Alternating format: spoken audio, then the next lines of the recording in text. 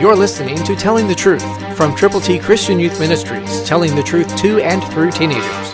Here is Triple T founder and president, George Dooms. Believe on the Lord Jesus Christ. Abraham was trying to be hospitable.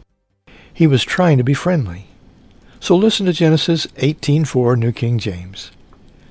Please, let a little water be brought and wash your feet, and rest yourselves under the tree. Sometimes we invite people into our home that we shouldn't. Be careful. Be prayerful. Be friendly, but keep your guard up, because Satan is going about seeking whom he may devour, like a roaring lion, and sometimes extremely subtle. I don't know what God wants you to do with the one life he has entrusted to you, but I do know this. God has something special for you to do that no one else could do. But he is not going to force you to do the right thing. He is going to open doors of opportunity for you, and then it is up to you to make the right decision. Pray. Read the Word of God.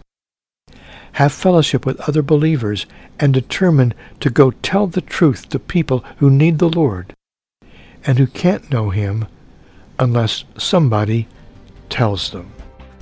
The gospel is simple but dynamic. Let that someone who tells them be you today. Christ through you can change the world.